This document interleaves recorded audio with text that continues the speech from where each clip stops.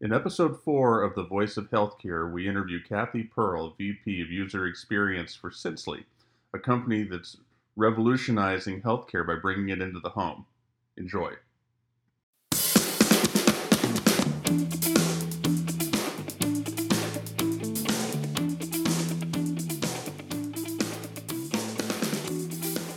Hi, and welcome back to episode 4 of The Voice of Healthcare.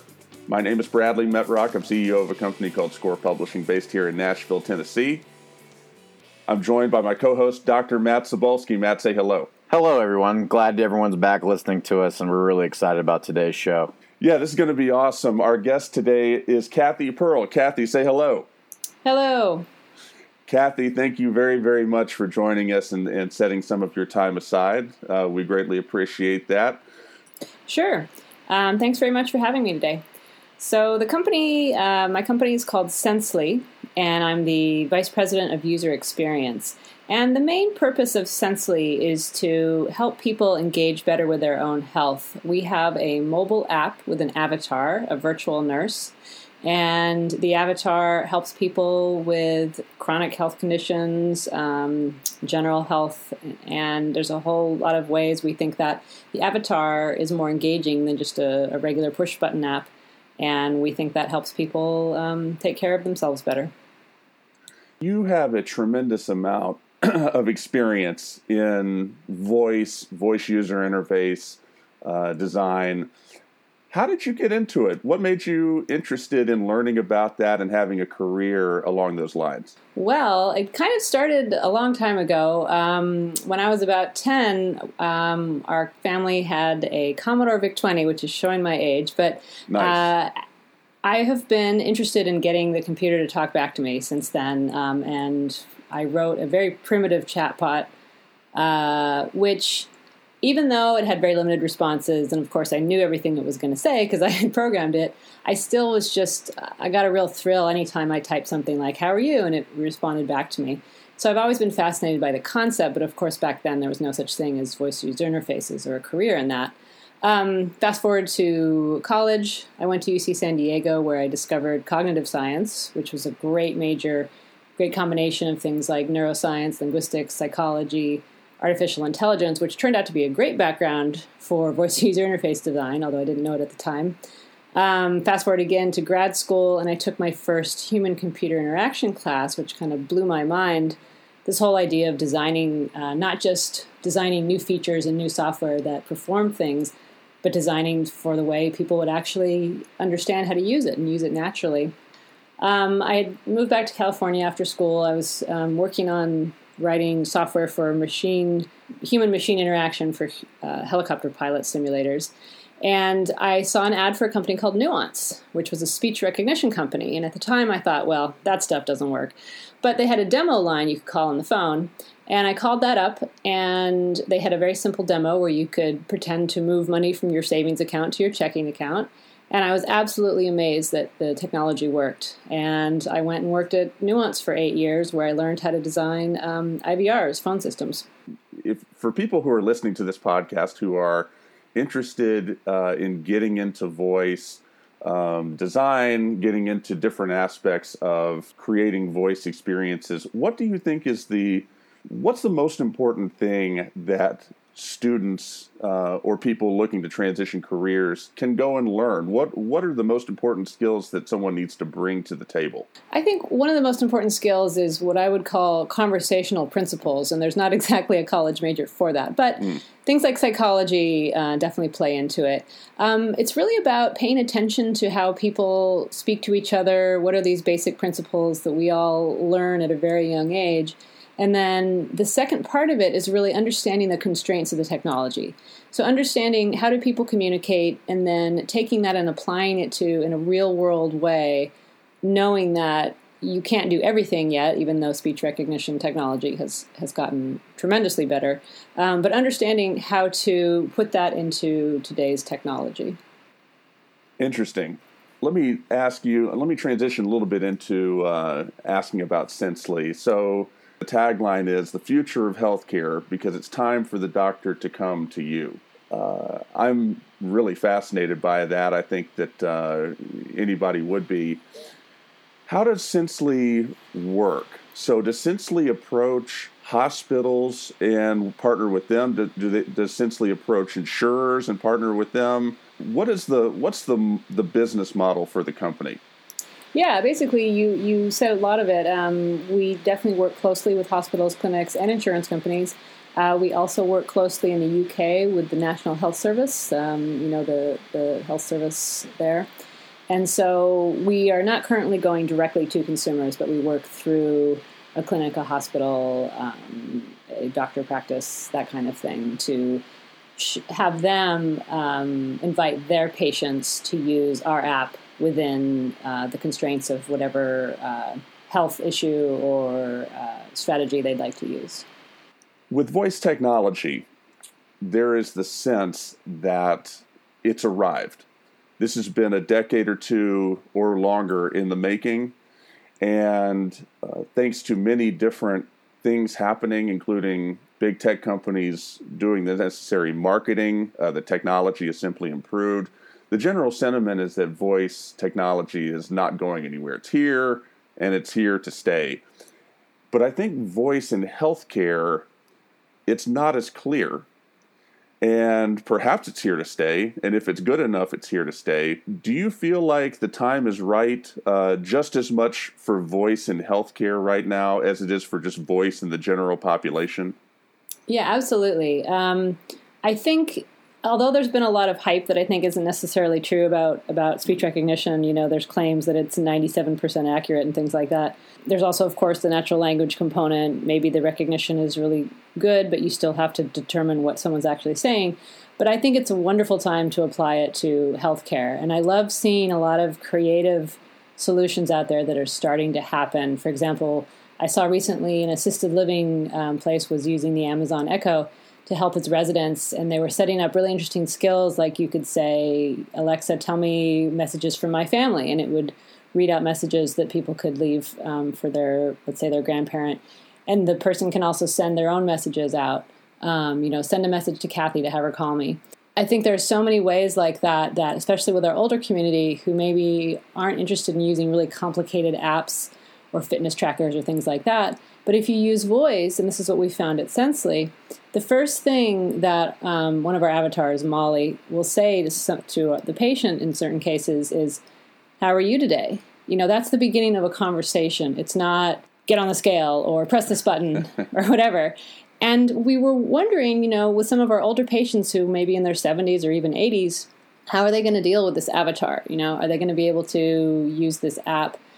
And what we found is that overwhelmingly, if you design well and you use the basic principles of conversational design, everybody gets it. It's not hard for people to know what to do. They just say, I'm fine, or I'm stressed, or whatever it is, and we just go ahead and move on. And it's just a great way to get people into some of these helpful areas of technology through voice.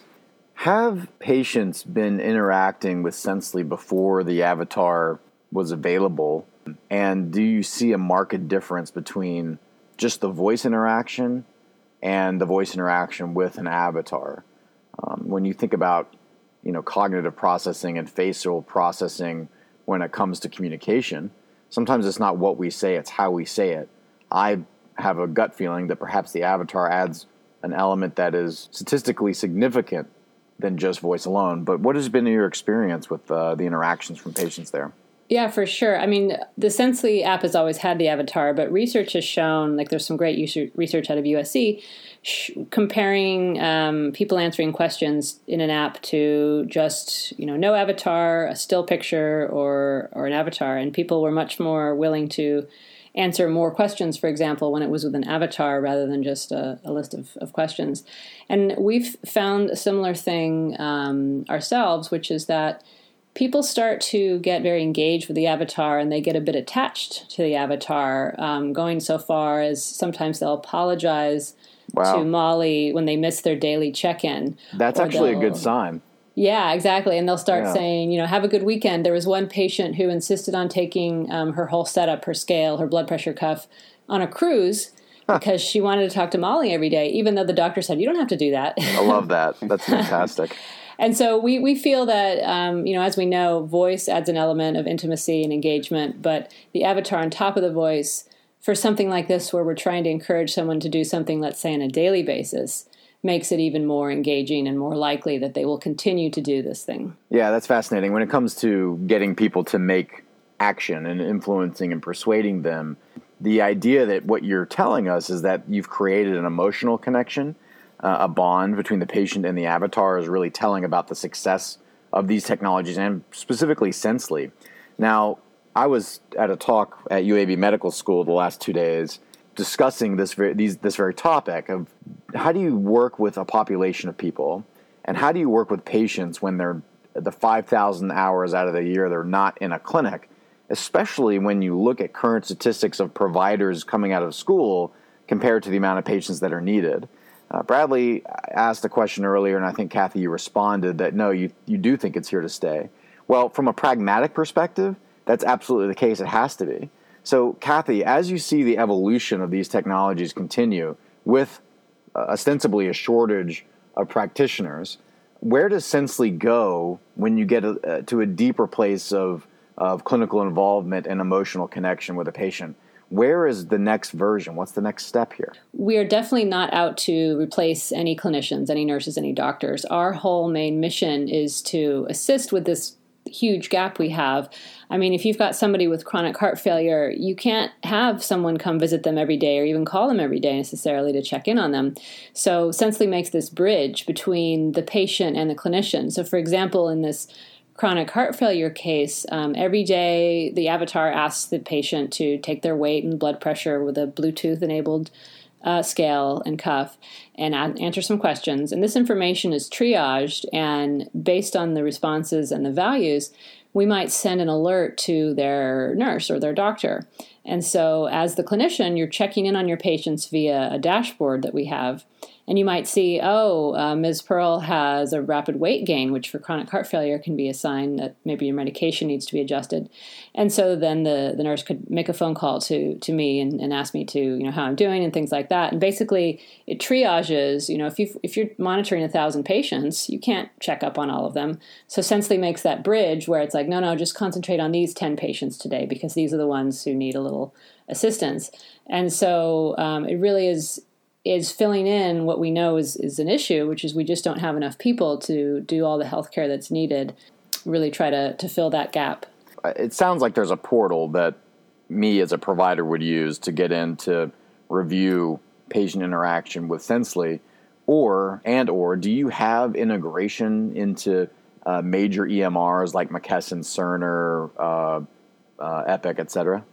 Yeah, so both. So we have the clinician portal, which is a Sensely portal, but we also do integrate with several large medical record providers.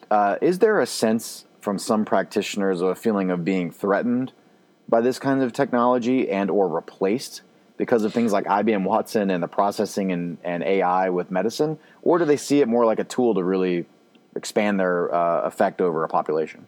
Well, it's interesting because we've kind of learned some lessons in the healthcare industry where when we go in and we introduce the program to a clinical group, things like that, we do have to introduce it in sort of a cautious way in the sense that we need to build the trust of, especially, let's say, the nurse who's, the nurse is on the one on the ground, the one interacting with patients on a daily basis.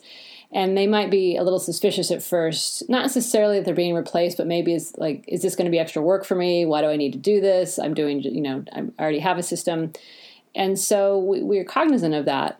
And so when we introduce the tool and introduce the process, we make sure to say, look, give it a try, see what it's like. And what happens is over time, they realize what the value is and that it's not a replacement. It's not adding extra work. It's hopefully streamlining their work. But we understand that we can't just throw it at them and be like, here, use this. You have to say, well, this is why it's going to be useful to you. This is what other people have said about it, and realize there may be sort of a ramp up time where the trust has to be built in the medical community. Yeah, I totally agree with that. I think that there has to be a trust that these things are useful and good. I mean, practitioners have an amazing sense of responsibility for the care they deliver, most of them. A healthy, well-trained practitioner, nurse, physician, whoever will. And I often wonder, walking through hallways of medical schools across the country, is there going to be a section in the future of medical training and nursing training and other technical skill sets where voice language processing tools are taught to them on a day-to-day basis and what that might look like. Perhaps, although my dream is that if we're using voice, people won't have to have so much training because it will be more obvious on what to do. That's true. A little bit of a segue here. I was in a talk recently, a consulting firm in Tennessee, and he was telling the crowd and actually lamenting Medicaid populations and quote-unquote those people and how they need to be a lot more accountable for their health care and how they're not, and they're costing us all this money. Cathy, you have studied human behavior, and you actually work with a product that touches human behavior. When you hear that from somebody and they say, we need more carrots or we need more sticks to make people quote-unquote accountable, when you look at that in terms of something like Sensely and population health management, what comes to mind? How would you answer that in a more substantive and academically and maybe scientifically correct manner?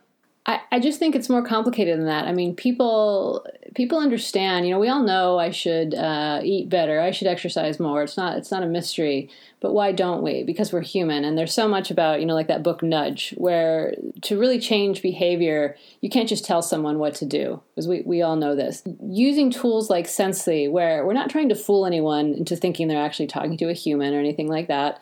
We're just saying, look, here's a way to get the things done that you need to do, but maybe you don't want to do. No one wants to wake up every morning and take their blood pressure and their weight and answer the same 5 questions about do they have shortness of breath, things like that. But if you give them a little bit of help, you make it a little bit more fun, a little bit more interesting. It's a little nicer to talk to Molly, let's say, than just write it on a piece of paper and email your doctor later. And we try to take away as much of the effort as possible. Like rather than having to write it down and email your doctor, Molly automatically reads the weight from the Bluetooth scale and sends it off. So trying to remove even the smallest barriers, just, little things like you put your running clothes out the night before. So when you get up in the morning, you put them on first thing, you're more likely to go for your run. There's all those little things like that, sure, I could tell myself to go for a run anyway, but if I put my shoes out, I'm going to be just a little bit more likely to do it. So why not take advantage of those types of nudges and just help people help themselves? Right. I think it's a myopic and artificial position to say it's enough just to tell someone that you're not going to be healthy if you don't do X, or we're going to withdraw your benefits if you don't eat right. What you describe is setting up a system of around people to guide human behavior. I mean, humans, we respond to reciprocity, and we also kind of abide by this universal law of least effort.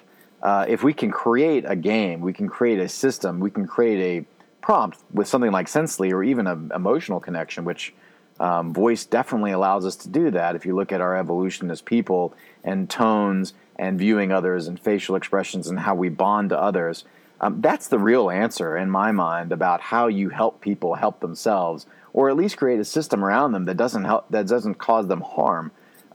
Sensely is doing that now. Can you give us a sense of some of the features that you really like with Sensely as far as setting up a system around people to help them live better, healthier lives and work with their practitioners to do so?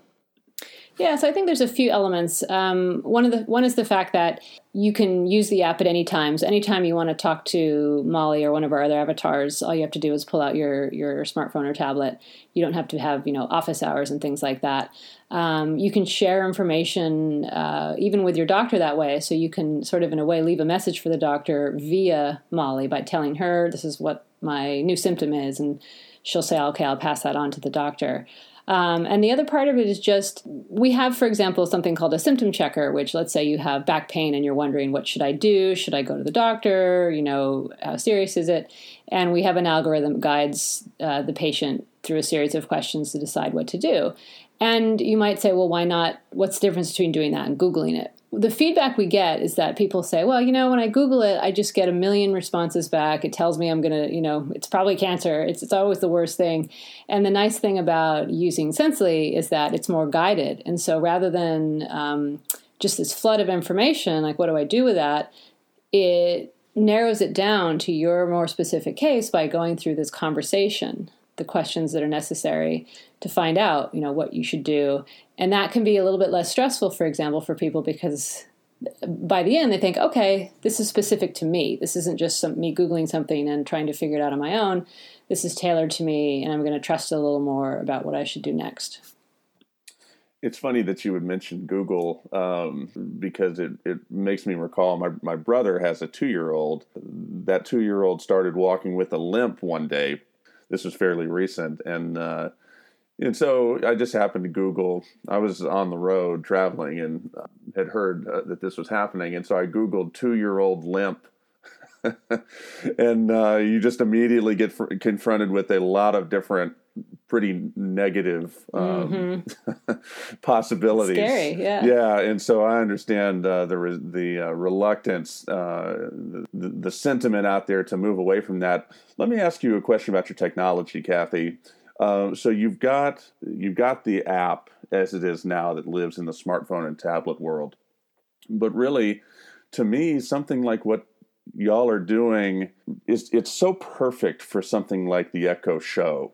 Is that something that you're looking at, or do you, based on different healthcare, perhaps related reasons, need to stay on the smartphone? We are definitely looking into that. I made a demo skill, in fact, that simulates our daily check-in on my Amazon Echo. But the Amazon Echo is not currently HIPAA compliant.